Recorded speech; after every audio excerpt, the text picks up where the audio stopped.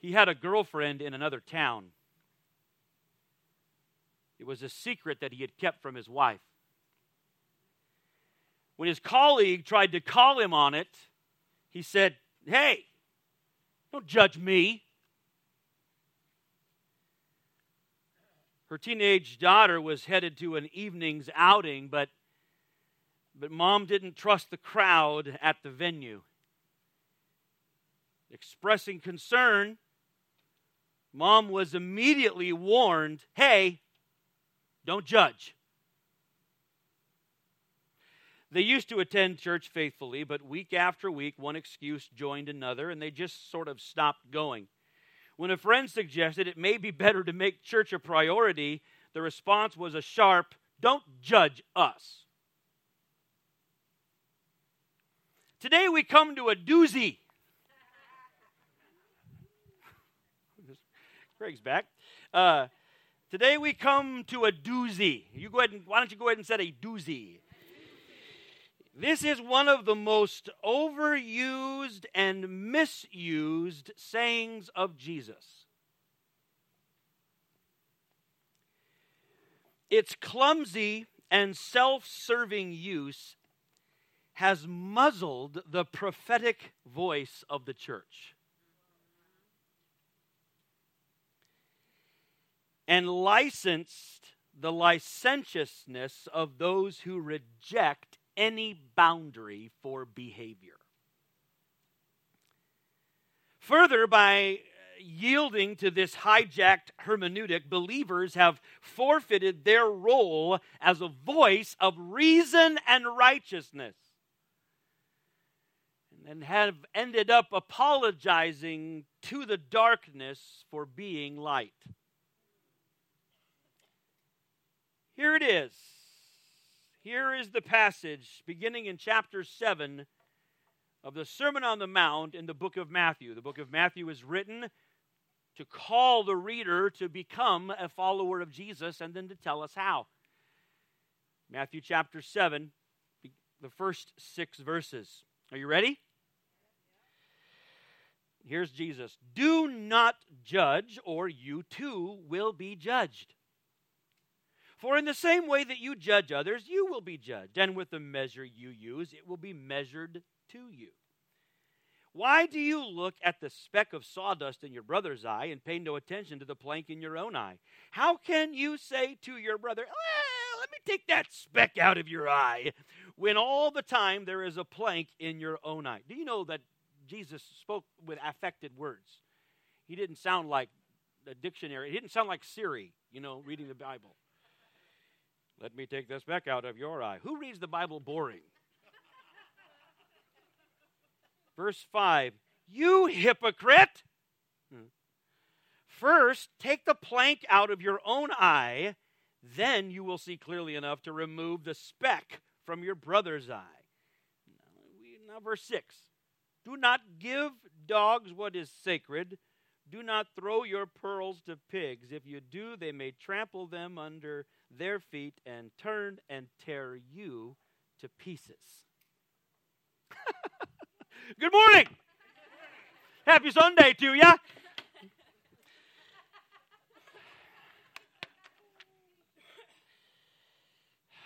From these words, we have been told, and told ourselves,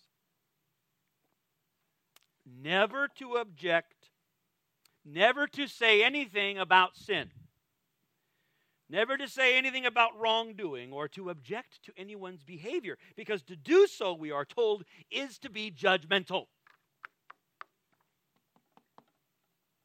Don't judge. Now, ironically, the very voices in the world that forbid biblically based objections to ideas or behaviors those voices are the most intensely judgmental. To disagree with the worldview, anyone's worldview regarding human sexuality or economics or what they might call healthcare is to receive their strongest condemnation, their mockery, their insult, and sometimes threat of retaliation. So what do we do? how should the 21st century or the 21st century follower of Jesus, or for that matter, any century follower of Jesus, how do we respond to these words from our Lord in order to be a follower of Jesus?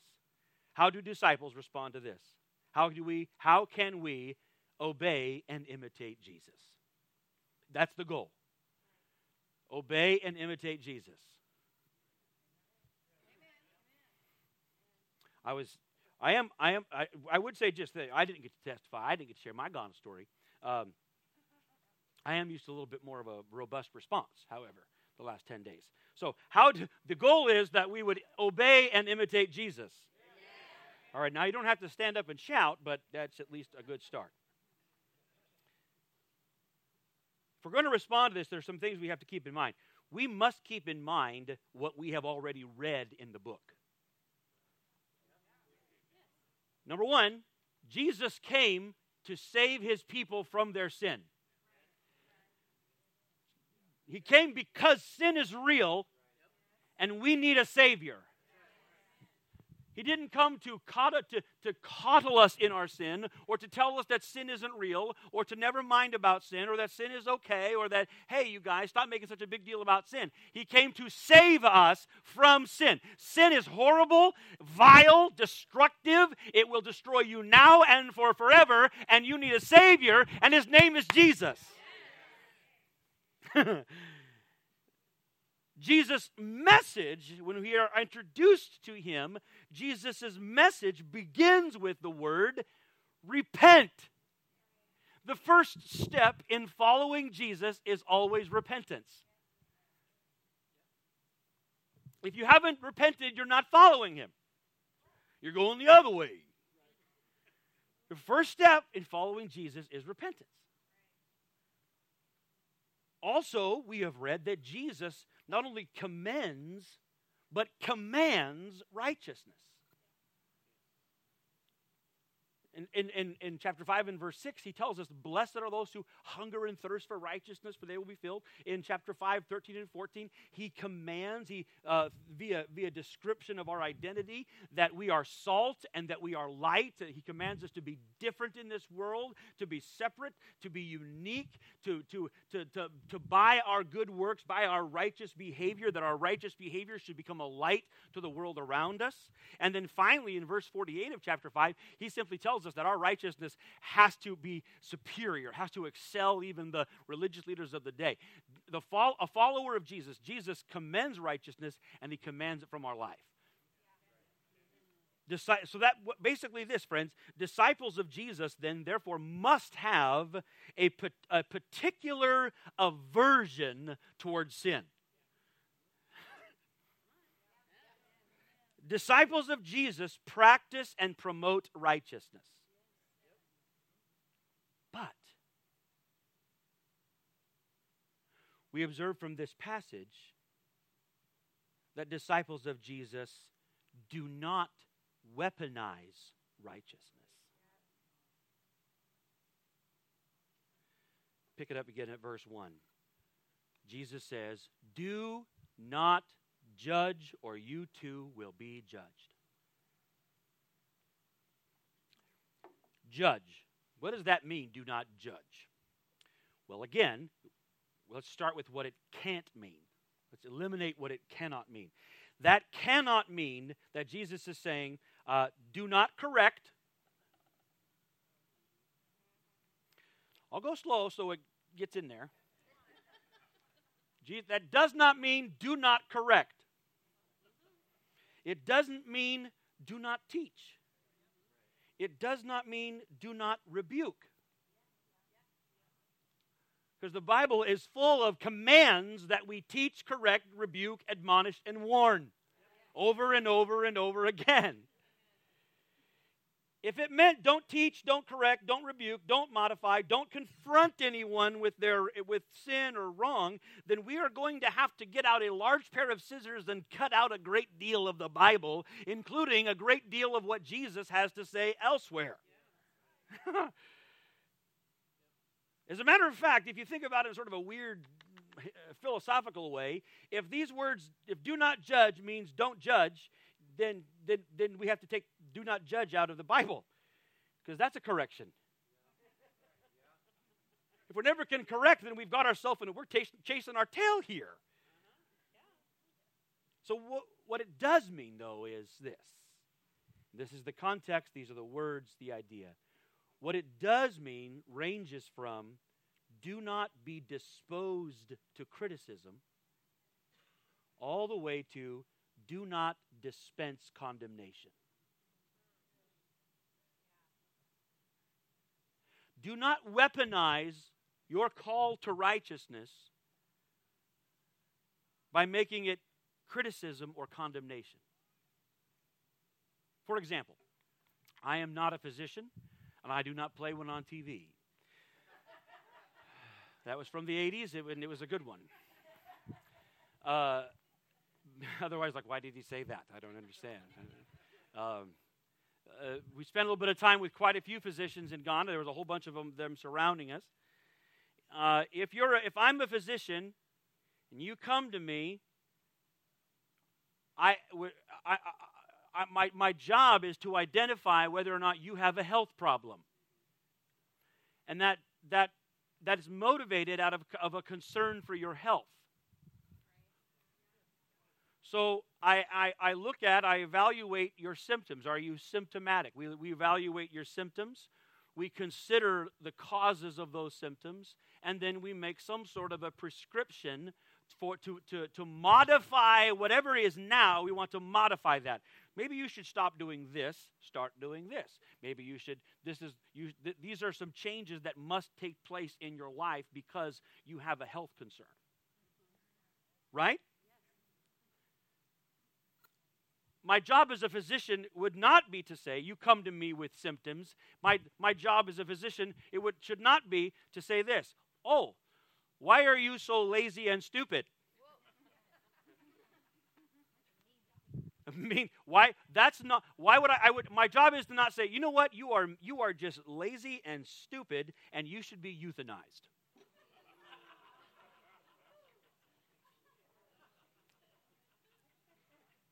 Regardless of where some medical practice might be headed, but right?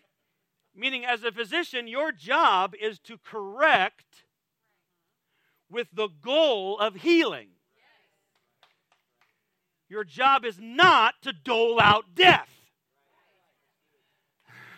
In the same way, disciples of Jesus, as a disciple of Jesus, you are a practitioner and a promoter of righteousness.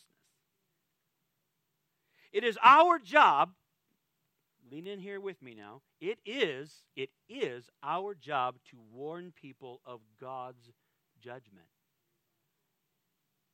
But it is not our job to issue our own.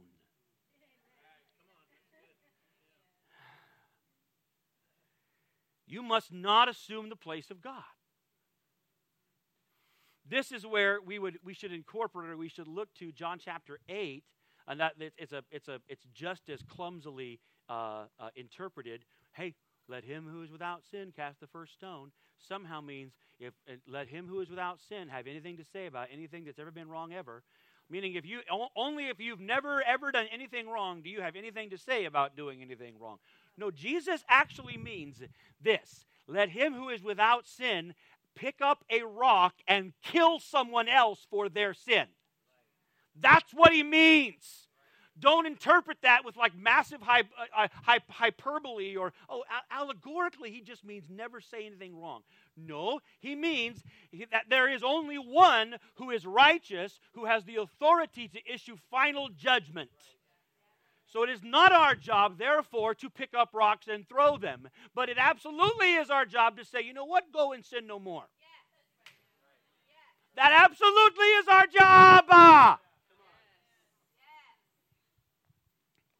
I'm going to talk to the birthday girl because she shot me down good.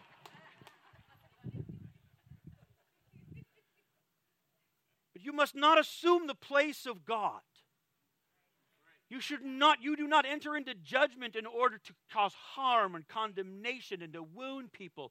The thing about weaponized righteousness is that weaponized righteousness is a sword and not a scale.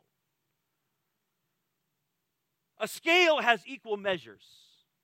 A scale says you and I, Aaron, you and I are going to be judged by God, and we're going to be judged fairly just by God's justice. We are going to face the same judgment seat. That's a scale. And so, therefore, brother, listen, I got to warn you. You gotta.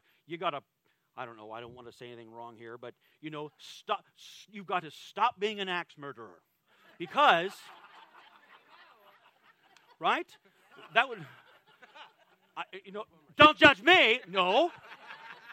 I'm going to tell you, stop that, because, I might do something about it, but because you and I are going to face judgment, Aaron. That's a scale. I can implore brothers and sisters or anybody, I can implore people to change their behavior knowing that you and I, we are all going to face God. That's a scale. A sword has only a blade on one end. Weaponized righteousness is a sword. It's a one-way blade. It has one goal, to harm. In weaponized righteousness, the standard is not necessarily God. The standard is me and my preferences. And the fact that you've offended me. Friends, God will judge. We will all face judgment. This should really keep us having a mutual need of mercy. We all need to see that we have a mutual need of mercy. Mercy, remember, doesn't marginalize sin. Mercy doesn't say sin is okay, we're going to marginalize it, but neither does mercy distribute vengeance. Our job is to keep God's judgment in view even as we urge others toward righteousness. This is really important because we have this passage that our culture has hijacked, and you need to see what this is saying is our job is to keep God's judgment in view even as we urge others toward righteousness. The Apostle Paul, we don't have time for it today. It would be seriously tangential if we just walked through all of Pauline literature. But as Paul writes both in the book of Acts as it records Paul's preaching and teaching, and then in his own writing, Paul consistently warns and he persuades others to consider the fact that there is a judgment. Even as he's in prison, Luke tells us that he's in prison and he's talking to his jailers about righteousness, self-control, and the judgment to come. He's not dispensing judgment, but he's warning everyone there will be one. Jesus says, don't judge, or you too will be judged. Verse 2, we're only on verse 2, but it's okay. For in the same way that you judge others, you will be judged. And with the measure you use, it will be measured to you. So the warning continues here. You will be judged with the same measure that you're judging others. If we're keeping our theological logic in mind here, then the truth is, I'm prepared to be judged by God. And I want you to know that you will be as well. That's equal measure. But if I make myself the judge, and I begin to evaluate other people according to my standards, Jesus is saying, hey, do you wish to be criticized with the same mouth that you are using against others? Because you will be. Most people would be shocked and offended if the same measure they used, it was used on them. Well, I never. Well, you did, and that's why.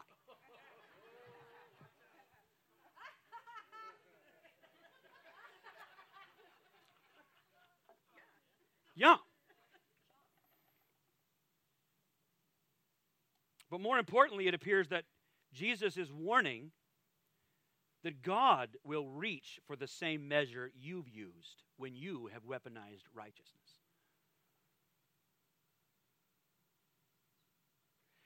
The paragraph in verses 3 through 5 really brings the most clarity. This is the point. Don't read verse 1 and stop there and cross your arms. Read it all the way through. Here's the point here. Let me read it again just so you hear it. Why do you look at the speck of sawdust in your brother's eye and pay no attention to the plank in your own eye? How can you say to your brother, let me take the speck out of your eye, when all the time there is a plank in your own? You hypocrite. Don't be a hypocrite. Don't be a hypocrite. Jesus uses a hyperbolic analogy, an exaggeration. I mean, can you imagine there's actually a plank coming out of your eye? Right? But the idea is this: if you have this big log coming out of your eye, and you're like, well, here, let me help you with that plank in yours. That's absolutely ridiculous. And he's pointing out the foolishness of using differing measures. It also points out that most people engage in criticism as a way of projecting their own problems or covering them up. Disciples of Jesus focus first on following Jesus. Disciples of Jesus follow Jesus. We should all say that out loud. You probably have a click or two on the old PowerPoint there. Here we go. Hypocrisy is absurd. That's a good one. Everyone say that out loud. Hypocrisy. That's the idea. You say that's an absurd illustration. Jesus planks and specks. Exactly. Because it's absurd to be a hypocrite. Don't do that. We follow Jesus. That's our focus. And here's the thing. Let me say this carefully.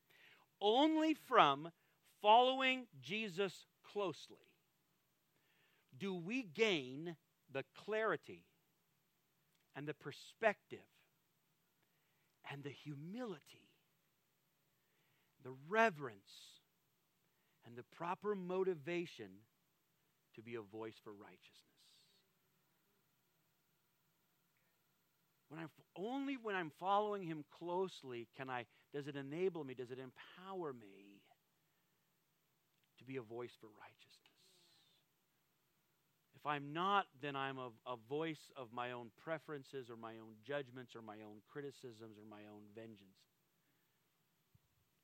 When I'm following Jesus closely, I recognize that I need mercy and you need mercy, and yet I won't excuse my own failings, nor will I excuse yours. I'm going to urge both of us to follow Jesus. Now, verse 6, when you pick up verse 6, in some study Bibles or commentaries, some people separate this out as a separate saying. But if you spend enough time and just let the text sort of rub on your soul for a while, you can see where he's going with this. So it's kind of a P.S. But the title of the message is "Don't Weaponize Righteousness." But I would say this: don't waste righteousness. And it's the same flow here, but don't waste righteousness. Jesus says, don't give to dogs what is sacred, and don't throw your pearls to pigs. Now, usually when people read that, I think, as far as my history, we read that, and it's easy to kind of go, I don't know. It's almost tempting at first to think, yeah, dogs are bad. Yeah, pigs. Don't give them stuff. Is that really the rhythm of what Jesus is saying? Now listen to it again. Don't give dogs what is sacred, and don't give your pearls to pigs. Who would do that? Who would do? This is not about the dog. This is about the doer. Jesus is saying, hey, dummy, don't do that. Well, he didn't say dummy, but he implied it. But he wouldn't have said dummy because, don't judge.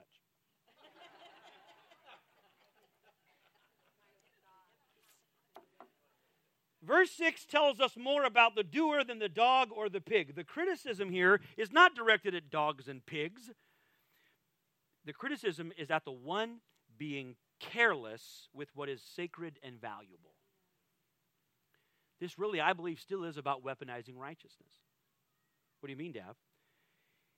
If you are careless with righteousness, if you are careless in what you are saying, even if from verse 1, you're casting out, a statement about right and wrong or righteousness, and you know that how you're doing it, you know that this person, it's not in the right time, it's not in the right way. You aren't warning people of God's judgment. You aren't acting as a disciple of Jesus. You aren't promoting righteousness. You're antagonizing people. You're mocking people. And you're wasting righteousness. I believe that verse 6 might be interpreted this way. Don't cheapen the message of righteousness by throwing it carelessly at those who will just trample it or turn on you. Now, that's not a disparaging comment against people. That's Jesus saying, hey, don't weaponize righteousness. Don't use it to pick fights. Don't use it to pick fights. This is not your message or your righteousness. You are stewards of something sacred and valuable. Treat it as such.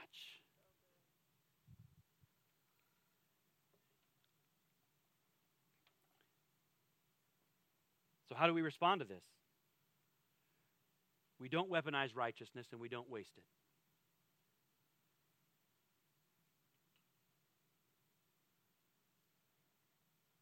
We do have a responsibility. We must practice righteousness. We must promote righteousness. And we must do so as those who are imitating and obeying Jesus. But we must do so with the hope and with the goal and in such a way that others will follow him also. Follow me, and I will make you fishers of men. You follow me, and what will happen, if you follow me closely, the impact you'll have on those around you is that they'll follow me too. And that is what it means to follow Jesus. Let's stand together as we close.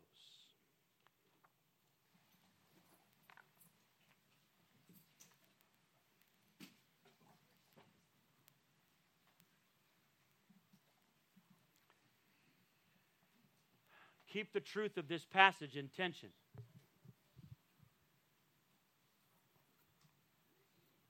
As a disciple of Jesus, you have a calling and a responsibility to practice righteousness and to promote it. You, out of compassion and hope, should be a voice of reason and righteousness in your world. You have an obligation to speak up for truth and for righteousness. You have a responsibility to take a stand against darkness and evil. But don't weaponize righteousness. Live with an awareness that all of us are going to have to stand before God and compassionately, urgently help other people to see that truth as well.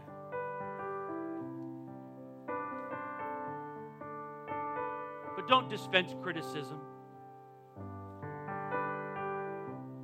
Don't have a disposition just to criticize, and don't dispense condemnation. Call people to follow Jesus. Why don't you sing that song, baby? Righteousness, righteousness is what I long for. Righteousness is what I need. Righteousness, righteousness is what you want from me. Hey, friend, my brother, my sister, you've gathered here this morning, and I don't know, seems like it's quite possible that there's some folks here who might have been trying to take shelter under the idea that Jesus said, nobody's supposed to tell me I can't do something. Jesus said, nobody's supposed to tell me, nobody's supposed to create any boundaries for my behavior. Friend, that's a delusion and a lie. The truth is, the God who loves you, you will also have to stand before Him and give an account of your life. And if right now your behavior is displeasing Him and harming others, this is a good day for you to repent. And I urge you as a fellow follower of Jesus Christ to repent. To repent from behavior that is displeasing to God, that is harmful to other people, and follow Jesus. Receive His mercy, His forgiveness, make things right, repent, and follow Jesus. Sing it again. Righteousness, righteousness. Righteousness, righteousness is what I long for. Righteousness is what I need. Righteousness, righteousness is what you want from me. All right, let's give Him our whole lives. Sing that before us now. We surrender to Him. Take my everything. Take my heart,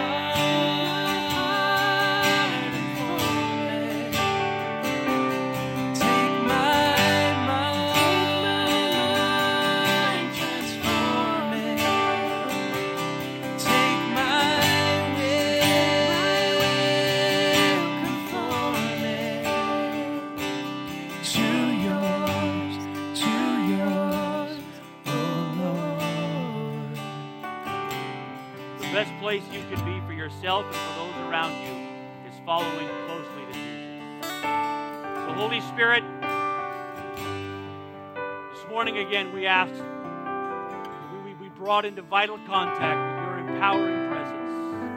That you would anoint us and fill us, that you would empower us today to follow Jesus closely. That we would imitate Him and obey Him. So that our lives can be an example, Lord, that we can both practice and promote the righteousness of our Lord Jesus. And Lord, according to the Scripture, we just pray again, Lord, let righteousness prevail in our homes. Let righteousness prevail in our cities, in our region, in our nation. This we pray in the mighty name of Jesus Christ. If you believe that, would you say amen? Amen. All right. Be kind to one another on your way out today. Say something encouraging to somebody else.